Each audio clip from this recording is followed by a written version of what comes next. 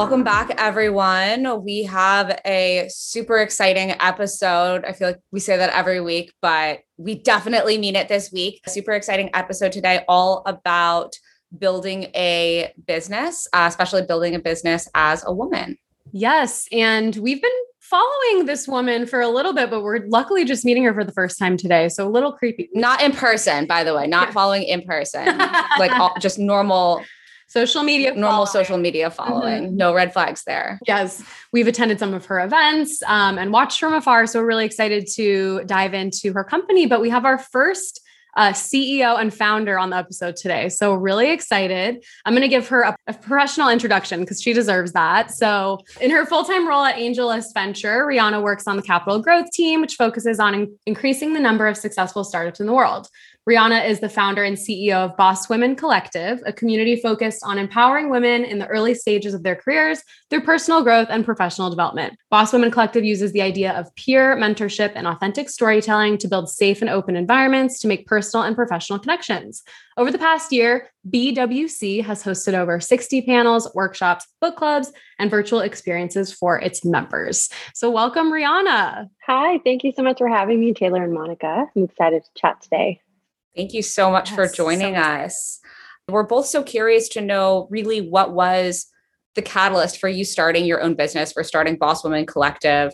What were some of the challenges that you were facing at the time that led to you starting this business? Yeah, definitely. So I started BWC about 6 months after I graduated UCLA in 2017. And I was at a really interesting place where I graduated. I did an internship after I graduated UCLA, and then I was unemployed. And I felt it was really hard to make new friends and also business connections where I would want to hang out with them outside of talking about resumes and LinkedIn. So I kind of wanted to put the two and two together where I could hopefully get some referrals for jobs and meet other young women who were just graduating college, but then also make some friends to go to brunch with or go out on a Friday night. So I started hosting local coffee shops in LA and West Hollywood, Culver City, and more women came. They really loved the concept and wanted to know where to follow me in this community. So I created an Instagram page and then pushed out content, and 3 years later, here we are. And you have, here you are. You have 25,000 Instagram followers. I'll brag for you. We have a solid about 150, Monica and I. So we need to take some tips from you on how to grow. It's hard. We need to take some tips from you on how to grow that. Monica and I have, like you said, we've been to your events and you can totally feel that authentic. And ours, the ones we attended were panel events with a lot of people, like maybe even 100, but it still felt super intimate. And the conversations and questions asked were really vulnerable and like getting at who these women are as people, not just like putting them on a pedestal as professionals in their area. And, women were asking advice, networking at the end. And it just seems to make networking so much more fun than your standard LinkedIn or cold call email. So I love the idea. Yeah, I think that's one of the biggest things that we push is, it's really easy to look at someone's LinkedIn profile and get intimidated by their titles. But a lot of the questions and even a lot of the messaging that we push out is that there's a person behind those titles and behind that company and, professional brand that they're building. And I think that's when you kind of tap into the authentic networking, when you can push past all of the kind of fluff that we all put out when we're really trying to showcase who we are, which of course is important. But I think, coming from a sales background, it's so important to build rapport, and I try to push that through all of the experiences that BWC does. How did you scale? How did you get to, from where you started to where you are 3 years later? All of the Instagram followers, your attendees usually have over 100 people attending. So it probably didn't happen overnight. What do you think were some of the key things that really helped you get the word out and start building up this community?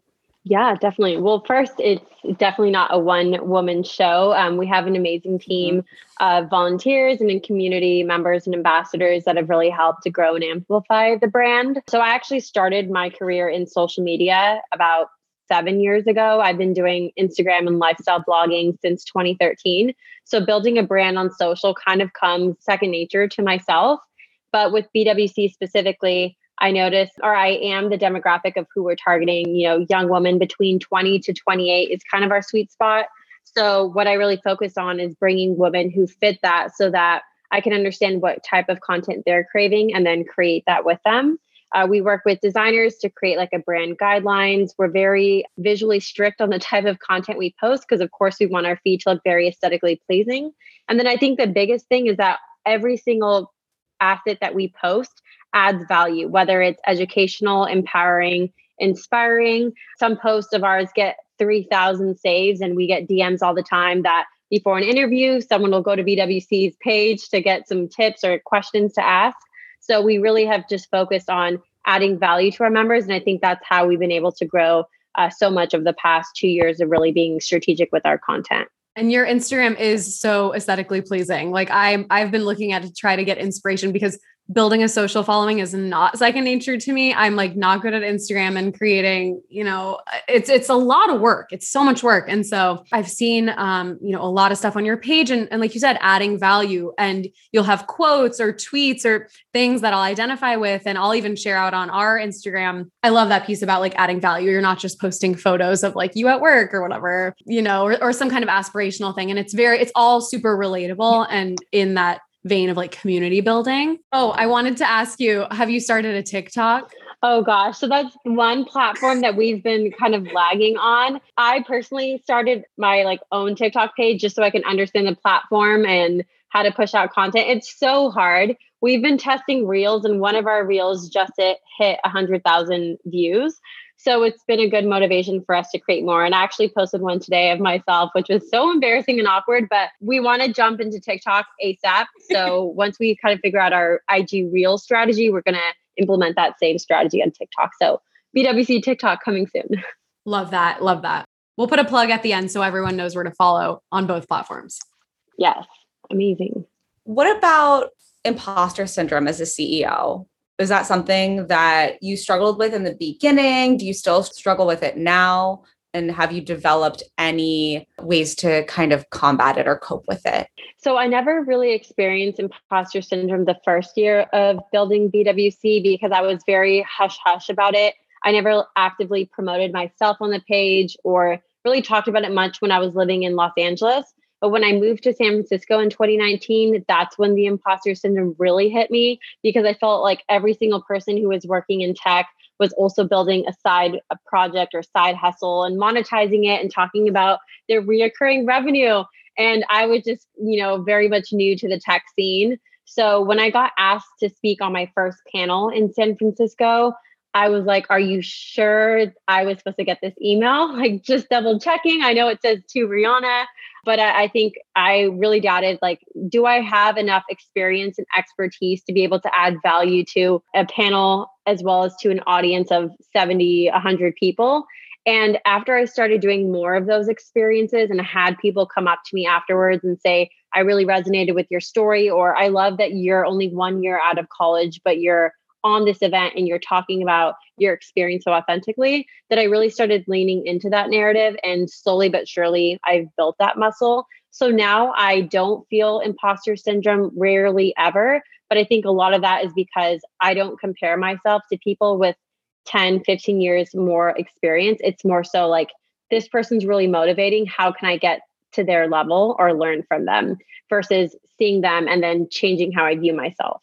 Being asked to be on a panel is just one of those moments where or in the first few times, it brings up so many feelings of imposter syndrome because you're like, out of all the people, you chose me. And like, now I need to really sound smart and like prove to all these people watching why I'm even on this panel. And I've personally never been to an event where I'm like, why is that panel member up there? Like she has nothing to say. Like, you're always in awe of these people. So Monica and I had one of those moments a couple of weeks ago. We were asked to be on a panel at Headspace for Women's History Month. And we were like, oh my God, like there's so many never stop talking about this panel. We've talked about it for like the past 6 episodes. But like, it just happens. I think it just brings up, whenever you're asked to kind of highlight yourself or be in the spotlight, it brings up those feelings of like, am I worth it? Or should I be here? I'm wondering about like, if you ever hear you're referred to as a female CEO, or, men are never referred to as male CEOs. They're just CEOs. And I wonder what your experience has been being referred to as a female CEO and how that feels to you. Yeah. So Truthfully, I before did research on like the word and the history and why it can be deemed negative. BWC actually, one of our first campaigns was called Female Founder Friday back in 2018, where every Friday, as you can imagine, we had highlighted a female founder. And we've highlighted about 50 founders so far. We've paused the campaign just to kind of rebrand it. But it started impacting me once I realized that no one ever says like male CEOs. It's CEOs and then female CEOs.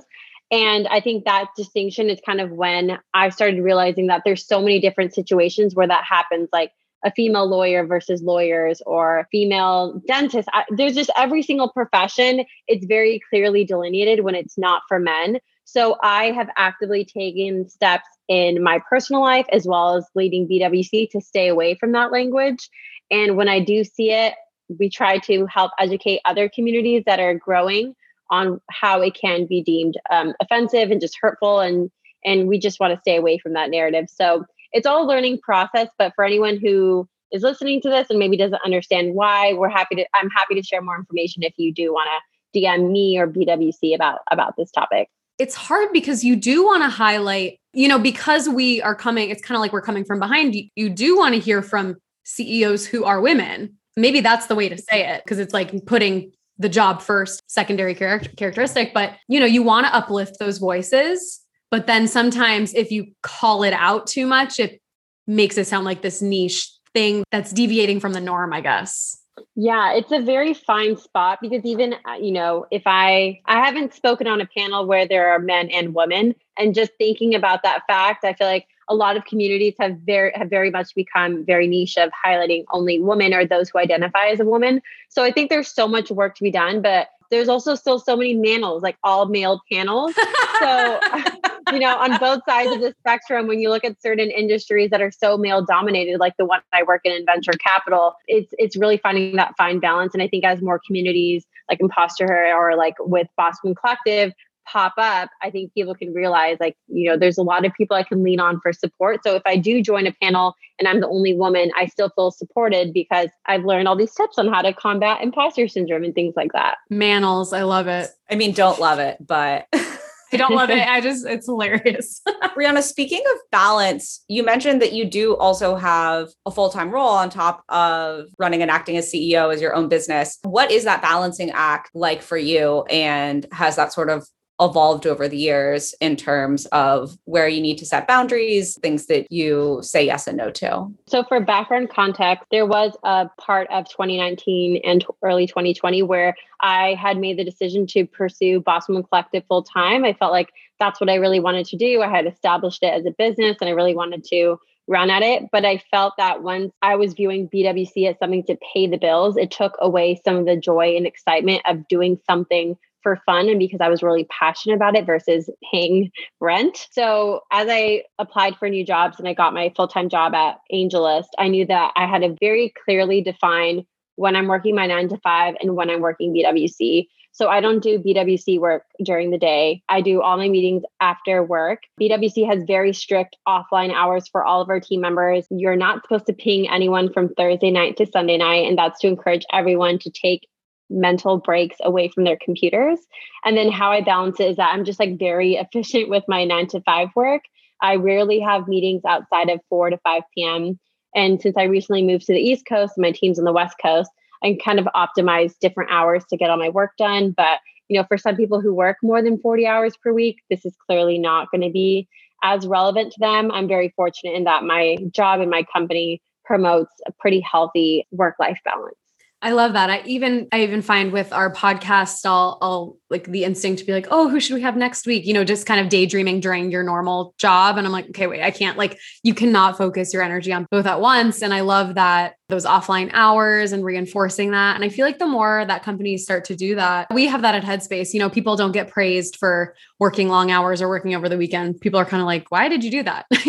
So I feel like the more companies that do that just will help everyone in the long run and just have that be the norm. Yeah. And I think companies as well as leaders, there's so many leaders I follow on Twitter and LinkedIn that talk about I did a 12-hour brainstorm session on the weekend, or they're posting about the grind, the hustle, idolizing working 80 plus hours per week. And I definitely fell into that mix of being influenced by that narrative. But I love that so many leaders are like, I'm not responding if you Slack me after 6 p.m. Like you'll get a message back tomorrow at 9 a.m. because that's working hours. And I think as much as we can push that, younger women know that, maybe they don't have to leave the workforce for XYZ reasons because more companies are really promoting a healthy balance. Who are some of those leaders that you really look up to or who have kind of given you help along the way? There's two that come to mind, Rebecca and Katie from an awesome company called Own Trail. They really promote, especially on their Twitter and LinkedIn, just being a working mom, what it looks like to be a founder, to have young kids, to go offline. Another great one is Sajani. She founded Cola Goodies. And these are, of course, all amazing people that we featured on Boss Woman Collective. But I think kind of just showing that you have a life outside of your work. I think a lot of people have this misconception that if you founded your company, all you care about is your company or the industry or the sector that you're in, and you can't have hobbies or interests outside of that. So the more that you can show your life, I think, especially when there's so many founders that have kind of become influencers, I think the more impactful this entrepreneurial journey will look like for so many budding entrepreneurs that want to follow down similar paths. So, Rihanna, what are some of your hobbies and interests then outside of both your 9 to 5 and Boss Woman Collective? So one of my favorite hobbies, I don't know if this is considered a hobby, but I'm a huge coffee snob. I love going to new coffee shops. I just moved to New York 3 days ago and I've already been to 7 coffee shops. So every morning, my goal is to explore a new place, whether it's coffee or brunch or a bar. And then I'm also really into lifestyle photography. So I'm saving up for a nice camera, but I love to just explore the city on foot, take photos, share them on social. It kind of brings me peace and moments of calm to be able to take photos, edit them, and share them out. So those are 2 current hobbies that I have. I love that. What's your favorite coffee? What coffee place do you miss the most from San Francisco? Cafe Reve. They have 5 locations in the city. It's really beautiful. It's pink and white, very aesthetic and Instagrammable. I used to walk there every morning. So if you're in San Francisco, highly recommend it. Pay it a visit. I love what you were saying about just back to the work-life balance stuff. And your company is called Boss Women Collective. And then there's this whole other contingency of boss ladies hustle harder. You're a boss woman, you're you're grinding all day on your, your side hustle. And it makes it this super intimidating thing where who the heck would want to start their business if that's what it's like? You're grinding all the time. That sounds awful to me. That is not what you all are preaching over there. Yeah, that actually, we had a huge shift in our content. I feel like one day, I'm sure a lot of people had epiphanies last March 2020 with everything that happened. But prior to that, we actually did somewhat promote unhealthy narratives of the fact that you should think about your full-time job and a side hustle and find your passions and monetize it. But after March 2020, when I was unemployed, going through a pandemic, also leading Boss Woman Collective, I realized that a lot of what we were doing was kind of talking about your professional narrative being the most important thing to build social capital versus stepping away and finding hobbies outside of work, things that don't require a laptop. So we've done a lot better of a job now. And I think that that's just because so many people had to put their life on pause and their routines on pause with everything that happened last year. We're trying to get better at it, but we don't ever want someone to see Boss Woman Collective and feel like I'm not a boss woman based off of where I think I am in my professional narrative. So we really want to be as relevant as possible to women, no matter where they are in their personal or their professional lives.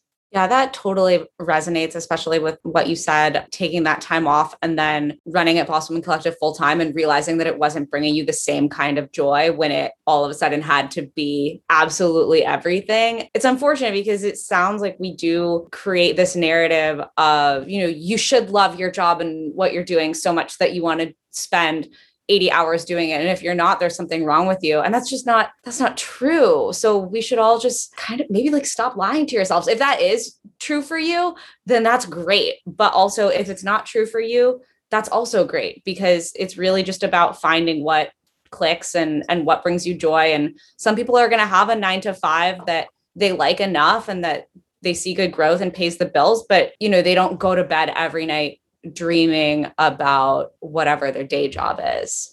Yeah, I love that. That is actually a recent epiphany that I had because a lot of people would message me or BWC and be almost scared that they weren't passionate about their job. They felt like there was something wrong with them, but that's totally a fine. And I think it leaves space for you to find more hobbies and interests outside of work. And also comes with a sense of privilege to be super passionate, excited about your work, where it makes other people feel like they have to keep looking for the next thing versus being okay with what's currently in front of them. So each person is going to have their own narrative. If you love what you do, that's amazing. If you don't, that's also totally fine.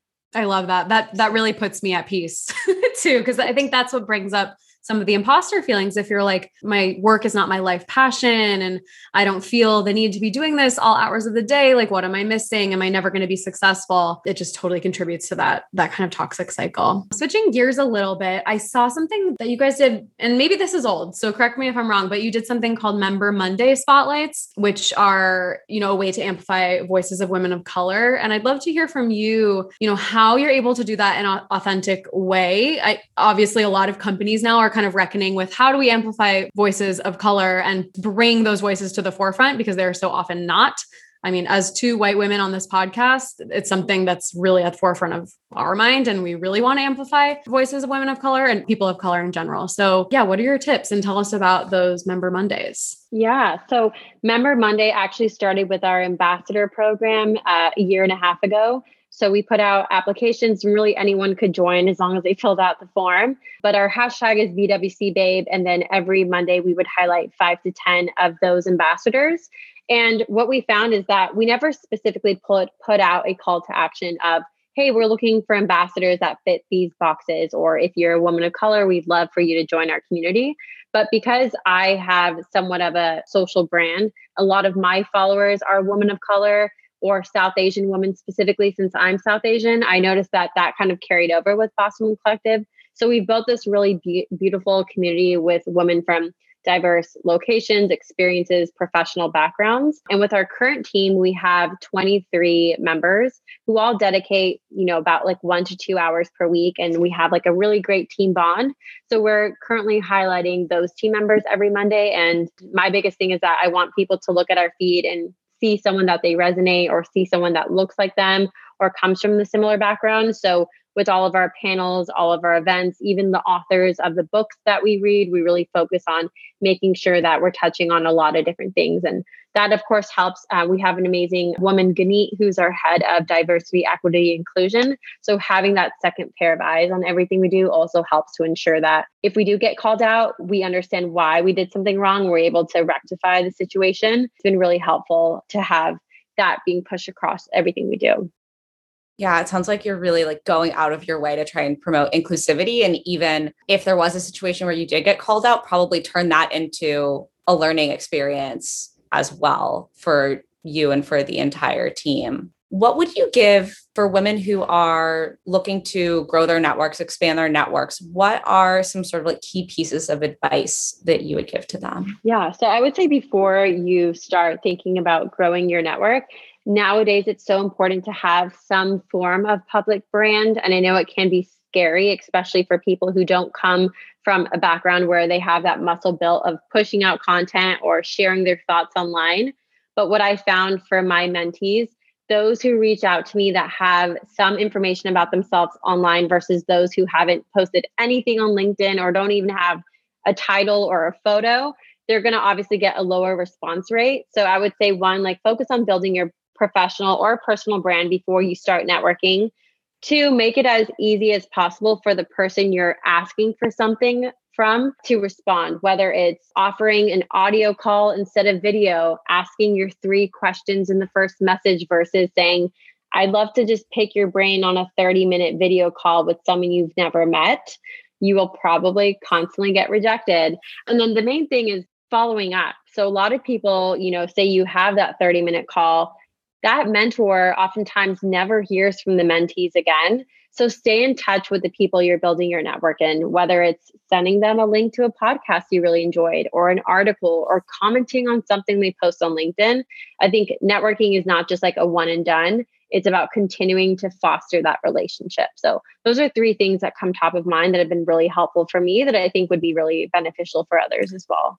That's so funny you say that about the LinkedIn 30-minute video call, because I got one of those, I think, yesterday. And he was like, I would love to hear your story. And I literally was like, okay, listen to my first episode of my podcast. Like, here it is, because it kind of shows that you didn't totally do your research. I feel like also doing your research on the person, like knowing a little bit about that person and just showing you put some effort. You're not just kind of like blasting out these requests to a lot of people, because then I'm much more apt to respond if it's personal and I think I can personally help. So I was like, here's my episode. And he's like, oh, so sorry for not seeing that. I'll check it out and ask questions if I have any. But yeah, I love those tips and just having that LinkedIn, and it's such an easy way to get a quick scannable, top level view of what you've been up to. So I love that. And I personally have used Twitter a lot to do networking and outreach. So depending on the sector, I assume a lot of the audience members will work in tech or something more STEM related, but almost every tech leader is on Twitter as well. So maybe if you aren't having the best luck with LinkedIn, try Twitter as well. Very cool. What's something you're really proud of, Boss Women Collective? Wow, so many. I would say probably our book club. So we launched it 2 months before the pandemic hit, and then we continued it into 2020. And so many of the book club members have said that they haven't read a book in years outside of an educational setting. And they feel really inspired, not just by the content that they're reading, but by the community that's being formed in the biweekly meetings. So I personally read a lot of books. So for me, it didn't really seem like a big deal when we were launching it, but just seeing the growth of the book club and just how exciting it is to read different types of content is something that I'm really proud of.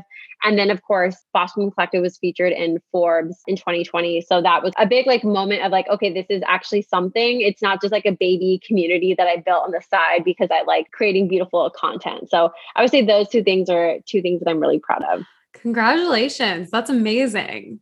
Thank you. Yeah, for sure. What's something you wish you knew before starting Boss Women Collective? I would say the concept of building in public. It's kind of a phrase that I've seen more founders and entrepreneurs use lately of, as you're building your community, kind of share what you're testing, what you're learning, and collect feedback in real time. I felt when I was starting BWC that everything had to be perfect, and I didn't want to share about what we were doing until it was fully baked and ready to go. And I wish I kind of iterated a little bit better with the community so that they felt like they were forming the direction that BWC was taking. I also wish that I leaned more on leaders who had already built a community to kind of learn from them versus trying to figure out everything on my own. I probably made a lot of mistakes that would have been avoided had I connected with other leaders in the same sphere as Boss Woman Collective.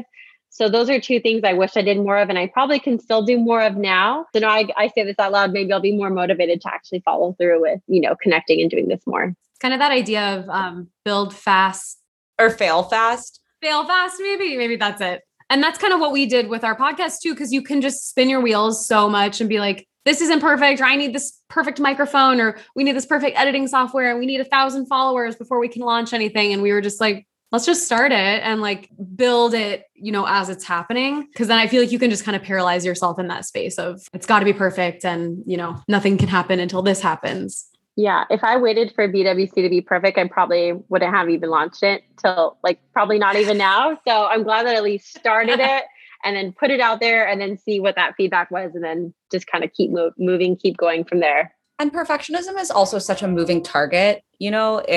If you had this insight 3 years ago that you would be CEO of this organization that has so much following, has been featured in Forbes, has such an amazing growth trajectory, that feels probably very different to the person that you were there versus the person who you are now, looking like, okay, well, where do I want to be 3 years from now? Yeah, definitely. I would not have believed a little coffee shop meetup at Blue Bottle in Culver City would turn into this with 15 people at the first one.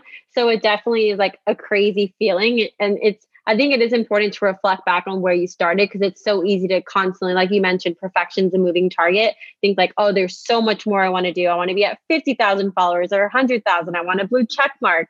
But it's you need to just pause and appreciate the little steps you've taken and where you are now.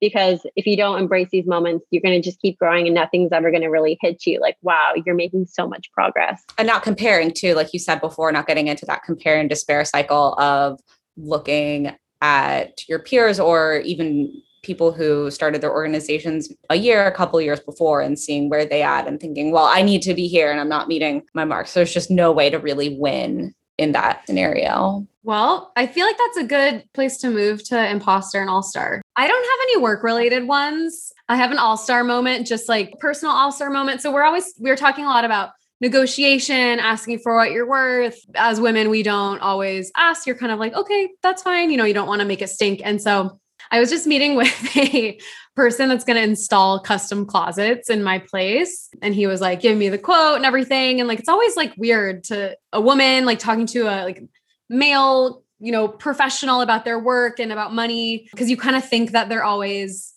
trying to get one over on you. But I was just proud of myself because he gave me the quote and I was like, is that your best and final? And he's like, okay, I'll knock down 150 because you're nice. And I was like, deal. And it was like, I mean, in the grand scheme of things, 150 was a drop in the bucket, but I just felt like, slight discomfort saying that, but felt like a great negotiation moment, building the negotiation muscles and just taking up more space, asking for what I want. So that was a fun moment. Yeah. And maybe next time you ask for 500. I know, right? Then he was like, if we go any lower, it dips into the labor cost for the men doing the work. And I was like, yes. Okay. Yes. You're working during COVID, you're doing manual labor and I can't do that. So I'm okay with that. I have one that's just kind of like silly that just happened this morning, which is that I saw this video on TikTok of how to do like a cute, like high ponytail. And I had, I think less than 5 minutes before my stand-up, but I was like, this looks so easy. I'm just gonna whip this up. And then I can't wait to see how cute I look on this video call. It didn't turn out that way. It was like, maybe because my hair is like a bit layered or not thick enough, but you could like see the hair tie through it. And there were like little pieces falling off on the side, but then the back was still really long. And it just looks so weird. I kept my camera off for my whole meeting because I was like so embarrassed. I thought you were going to say like someone made a comment about it. Like, no, I wouldn't let them. I wouldn't let them because I kept they might have, I'm sure they wouldn't, but yeah, it was that bad. All-star moment. We're starting to kind of scope out a new project on my team, which is exciting. And we have basically a good chunk of time this week to do the initial investigation on it and do a technical spike where we basically build like a very, very small MVP just to see what's the bare minimum we need to do to get it to work. I started looking at it yesterday and got it done in like maybe like an hour and a half, because we had already done sort of so much foundational work for the last project that I was working on. And so that just felt really good. I took a video or like recorded a video in the app of what it looked like and sent it to some of the other engineers. It was nice to be able to do that because Android is always kind of lagging behind in terms of where we are in our development cycle. iOS just always gets things done sooner and ships them sooner. So it was exciting to be the first. I guess it is my turn. So all-star moment would probably be, I just moved to New York 5 days ago, and it's been something that I wanted to do the last 10 years. So definitely felt like all of my goals and the trials and tribulations that led to me getting here finally just kind of worked out in my favor. So it definitely felt like an amazing moment for me. Luckily, I haven't had any imposter moments, but I did catch myself. Someone DM'd me on Twitter and they called me successful. And I immediately cringed when they said that. And I wanted to like downplay and dismiss the compliment, but I didn't. So I would say that would be like my almost imposter moment, but turned it into a non-imposter moment. And I'm just trying to continue to tap into that energy in my day-to-day going forward. So it was a good kind of almost wake-up call of what I would have done 3 years ago and how I've changed, improved for the better now. So I feel very grateful for this boss energy that I've just built up and stored it to use in different moments like that. I love that. It's such a great way to combat those moments. And as long as you have awareness about them, then they can't kind of eat away at you. Yes, very mindful approach to tackling it. Well, this was such a great conversation, Rihanna. Thank you so much. So many good insights. Yes, I'm so excited that we got to chat about this. Thanks, Yes. both of you. Yes, we'll definitely link the Instagram and TikTok, soon to be TikTok, in the bio notes. Maybe this will inspire some people to get ideas off the ground that they've been sitting on or thinking need to be perfect. You know, anyone can be a founder, female or male or non-binary, and it's possible. Yeah. Exactly. Founder, however you want to identify in any sector, you know, you can be the CEO of yourself, of an organization. There's so much opportunity potential. I think we're kind of like staying away from like a specific resume you have to have. So I love that this podcast will hopefully encourage many others to do so.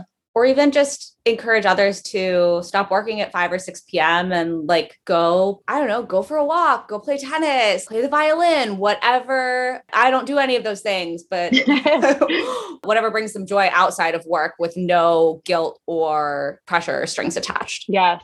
Claps to that. You can be a founder and CEO and have another full-time job and still maintain balance in your life. So here, you heard it first. You heard it here first. You heard it here first. Loud and proud. Amazing. Thank you so much. Thank you so much. Thank you. Bye.